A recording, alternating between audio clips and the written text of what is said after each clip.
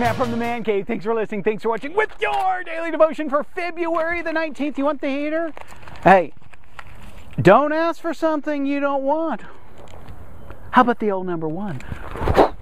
Oh, I went way out. 2 Samuel chapter 11 verse 1, and it says this, and it came to pass after the year was expired, at the times when kings go out to war. Oh, friends, listen to that text. When kings go out to war, okay? Because that's where David should have been. If we continued reading, King David sends Joab away. He sends Joab and Israel, and they're fighting the Amorites and destroying them. But here's the thing. It says this, David's back in Jerusalem. He's taking it easy. What is he doing? He's resting on his laurels. He's not doing the thing that God would have him to do at that time. And friends, I've noticed in my own life, when I'm not doing what God would have me to do, oftentimes I'm tempted to do the wrong thing. And friends, there's nothing wrong with being tempted, but when we give in to that temptation, that's where the avalanche comes over our heads and they're poking the sticks trying to find us. Okay, we don't want that, do we? But here's the thing. So that's what he's doing. Now, where's the temptation? Verse 2 tells us about it. It says this, and it came to pass in the evening time. Have you ever noticed when it comes nighttime that men are more tempted? It's just a given fact. I've noticed that in my own life. Once the sun starts to go down there, and why is that? It's because the devil, he likes to prowl around in the darkness, or he likes to hide, or he likes to present things to you that in the light you might think, I'm not doing that, but in the dark you start maybe contemplating it, maybe imaginations start kicking up a little bit, and God says, no, that's not good for you. That's not going to get you to the place you want to get to, and that's not God's best for you. But it says this, and it came to pass in the evening time that David arose from his bed, walking upon the roof of the king's house, and from the roof he saw a woman washing herself, and the woman was very beautiful to look at. Oh no, David, what are you doing? Friends, again, when temptations come, here's the thing. He could have looked and then just looked the other way, or he could have just looked and then went back in there and laid down and says, oh my goodness, thank you for saving me from that, Lord, okay? But what does he do? He's trying to get the best viewpoint, okay? He's checking her out. She's washing it up. And friends, here's the thing. God made women beautiful, didn't he? But listen, he's already married. That's a married woman, okay? And then he calls his people and he says, I saw this woman over there and she's bathing. And here's the thing, the guy says this, the guy that works for David says, you know who that is, David? That's Bathsheba. You know her husband? He's fighting for you right now against the Amorites. You know her dad.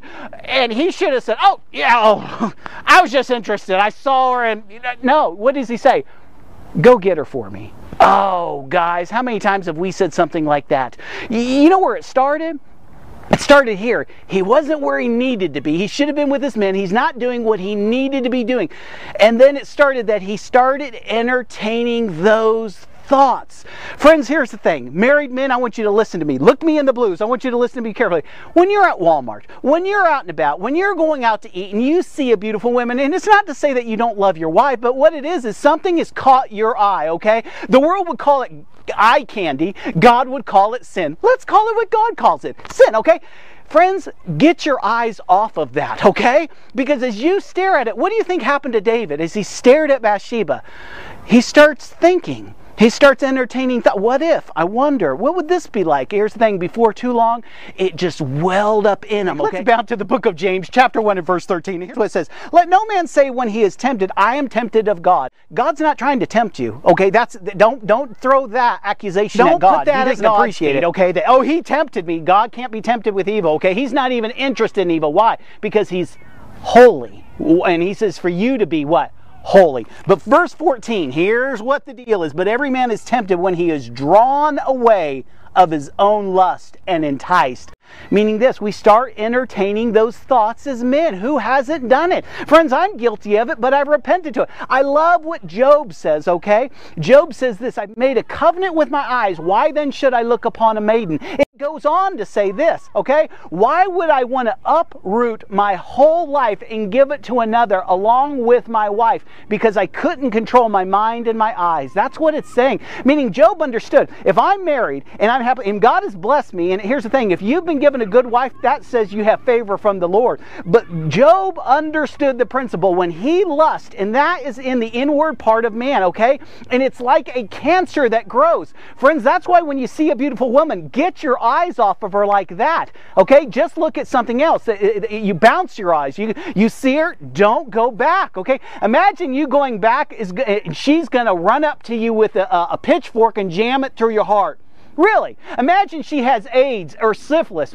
Imagine she is nasty to the core. It might help you out a little, okay? Here's the thing. Imagine her handcuffing you and her together, and you're going to go to hell. Imagine that. It might just help you to take your eyes off of her, especially if you're married, okay? And if you're not married, what do you want to do? Man, I'm not married, man. What are you talking about? Pray for a godly woman. That's not the woman you want. You want a woman that has Jesus Christ in her heart. She's beautiful on the inside and the outside. And here's the thing, she'll serve God, because if she doesn't love the Lord, okay, she's going to cheat on you. When she gets tired of your act, okay, because here's the thing, this flesh, it wants the next best thing, okay? And so that's why you want someone that God has done a work on the inside of them, and that woman loves the Lord, okay? And I'm not talking about a Mother Teresa. I'm talking about a woman that's hot, okay? On the inside and the outside. And everyone knows she's hot, okay? There's nothing wrong with asking for a hottie wife.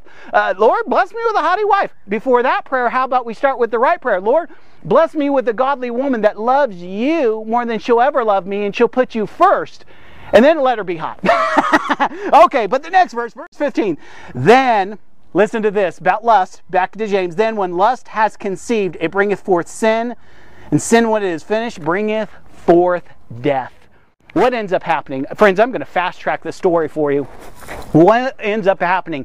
He's checking her out. He should have turned his eyes. He didn't. Friends, why is he on the roof? He's, listen. Out with Israel, fighting, okay? But he's not. Again, we've already gone over this point, but there's one more point. When it talks about him walking on the top of the palace roof, he's not walking. What is he doing? He's pacing. Have you ever been upset or something's bothering you on the inside and you're really bugged, and what do? You just pace? Someone talks to you and you're real short with them. He knows he's not doing what he's supposed to be doing. And what do we do when we're irritable? Listen very carefully, because this will help you to stay out of sin, okay? What do we do when we're irritable? Our spirit's irritable. We're in a bad mood. We try to find what? Comfort. Oftentimes we will go to sin to try to find comfort.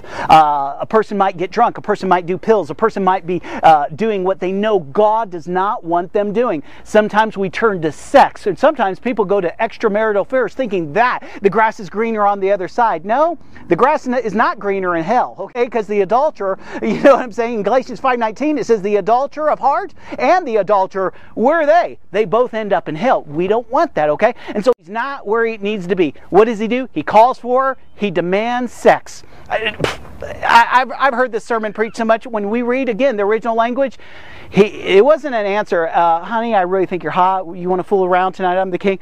He took it. He took her and he took it. Okay? What happens? I'm king. I got away with it. Friends, we don't get away with sin. You can always choose to sin, but you cannot choose the consequences, okay? The story unfolds like I know when you read it, and I want you to read the whole story. She gets word a few months later, hey, I'm pregnant. Uh-oh. Your sins will find you out. They always do. They always find you out, friends. And here's the thing. Don't hide your sin, or God will expose it. When you're in sin, go to God and confess it. Friends, that what you try to hide, God says, I open it up to everybody. But if you will go to God with a humble heart and say, Lord, forgive me. I did this thing. I'm going to turn from that. I'm going to turn to you. Then He hides it because the blood covers it, okay? Make the sin right with God and with the people that you sinned against. If not, you got troubles, okay? And so, what does he do? He thinks, well, I'll tell you what I'm going to do. I'm going to go get her husband out of the army, give him a couple days vacation. Hey, you worked hard. Why don't you go down to the house and sleep around with the wife? David's between a rock and a hard place. He's messed up, and now he's trying to cover up his sin instead of doing the right thing. All while God is watching, okay? So he calls Uriah. Uriah is the husband of Bathsheba, and he calls him, okay, gives the orders to Joab. Joab, send Uriah, and he goes like this. Uriah, they're in the palace now. Uriah, tell me how the war's going. How are you doing?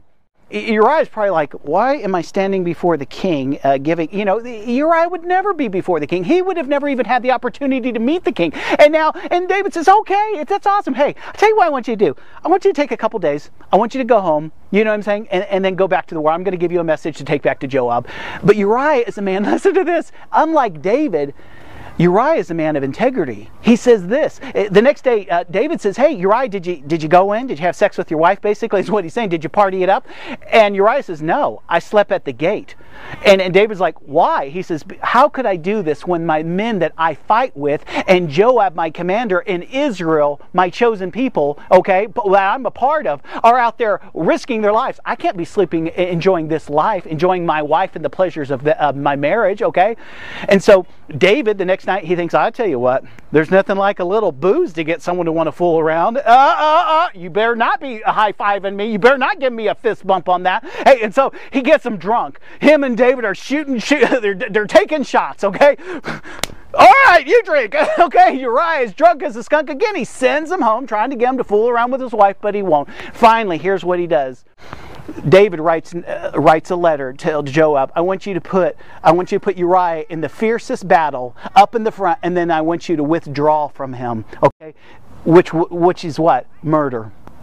It's absolute murder. Okay, Uriah dies. David probably thinks this. So David thinks this. Hey, that was a close one. I got away with it. You know what I'm saying? Okay, she's going to have a baby. Uriah's dead. I'm clean. Okay, he's not clean. You know why? Because of God. God's not going to allow this, but you know what God does? It's remarkable what he does. He lets him sit in his sin under the weight and the oppression of that sin. And here's the thing, when we read in the Psalms, here's the thing, he was so weighed down by the guilt of this. Here's the thing, God took away his peace. And during that some people believe it was 6 months, some people believe it was a year, okay? That he was under the weight of his sin, just grinded. No day, here's the, it was always before him what he had done, just torturing him. But then watch what happens. Then God sends Nathan the prophet, and Nathan knocks on the door, and yeah, come on in. Nathan says this, I have a story to tell you. And he tells him about a story of a rich man that had tons and tons and tons of sheep, okay? But there was a very poor man that had one little sheep. That's all he had. And the rich man because some folks came to visit the rich man took the poor man's sheep and slaughtered him and ate him. And David is outraged. He's so angry, and he says, the man, as the Lord liveth, the man that did this needs to die. And Nathan says this, thou art the man. You know what I'm saying? And God goes over this, and Nathan says this, David, God gave you everything. He took you from being a shepherd as a boy and made you king. And if there's anything else you didn't have, he would have given it to you. Why have you done this horrible thing? And David now repents. Friends, why did this happen? Why did this thing happen? Because of a simple decision not to be where he needed to be, not to be doing what he needed to be doing. Friends, that's when we're tempted. And like James says in chapter 1, we start entertaining these thoughts. But when we follow it through, here's the thing, it takes us to a place we don't want to go. And a lot of people hear that, well, he got away with it. The sword, are you kidding me? When you understand the calamity that entered into his life, here's the thing, it was just, from that moment on, it was heartache and misery, okay, in his life, meaning his life was filled with turmoil. What was he seeking sex for? Watch this. Remember when we said he was pacing? He was going back and forth? What was he seeking sex for? For comfort. If I could just have that piece of tail over there, I'll feel better about life. Okay, here's the thing. I'm seeking comfort because I'm not doing what God would have me to do. But watch. Here's the thing. The very thing he wanted the most, all right? Ease, comfort, pleasure, okay? He didn't get it. He got the opposite thing. And friends, that's how it pans out. You don't want to be sinning against God. You don't, okay? Because sooner or later, you're going to pay. Hey, friends, when I was in seminary, I had this, one of the greatest teachers that I just loved this guy because he was old school, and I loved that. His name was Dr. Milliken. And when Dr. Milliken was much younger and he was a boy, his parents, okay, they were farmers of cotton, okay? And one of the things, and one of the stories he told over and over again was, payday doesn't always come in October. Meaning this, that depending on how God harvested the cotton, how much rain God allowed the cotton to receive, and the different things that were taking place in the cotton field, okay, would determine when the cotton was to be harvested and sold, okay? So he would always say this, payday doesn't always come in October, but it always comes.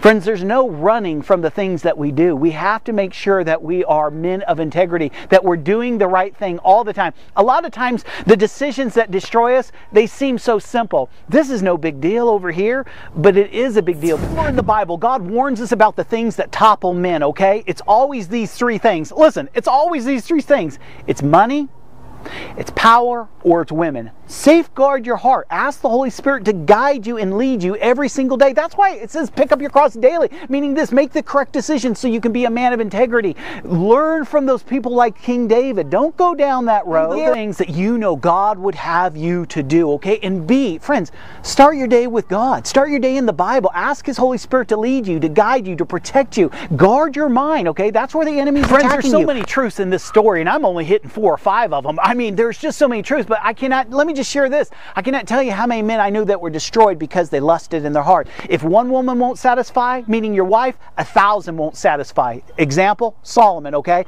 How many people, though, I know, men, okay, who were once men of integrity, got slaughtered by some woman with red lipstick and a short miniskirt. Don't let that happen to you. Be content with your wife. And again, if you're not married, pray for a godly wife. Do the things that you know to do. Be a man of integrity. You don't want to go there. You don't want to do that. Hey, this is Matt from the Man Cave.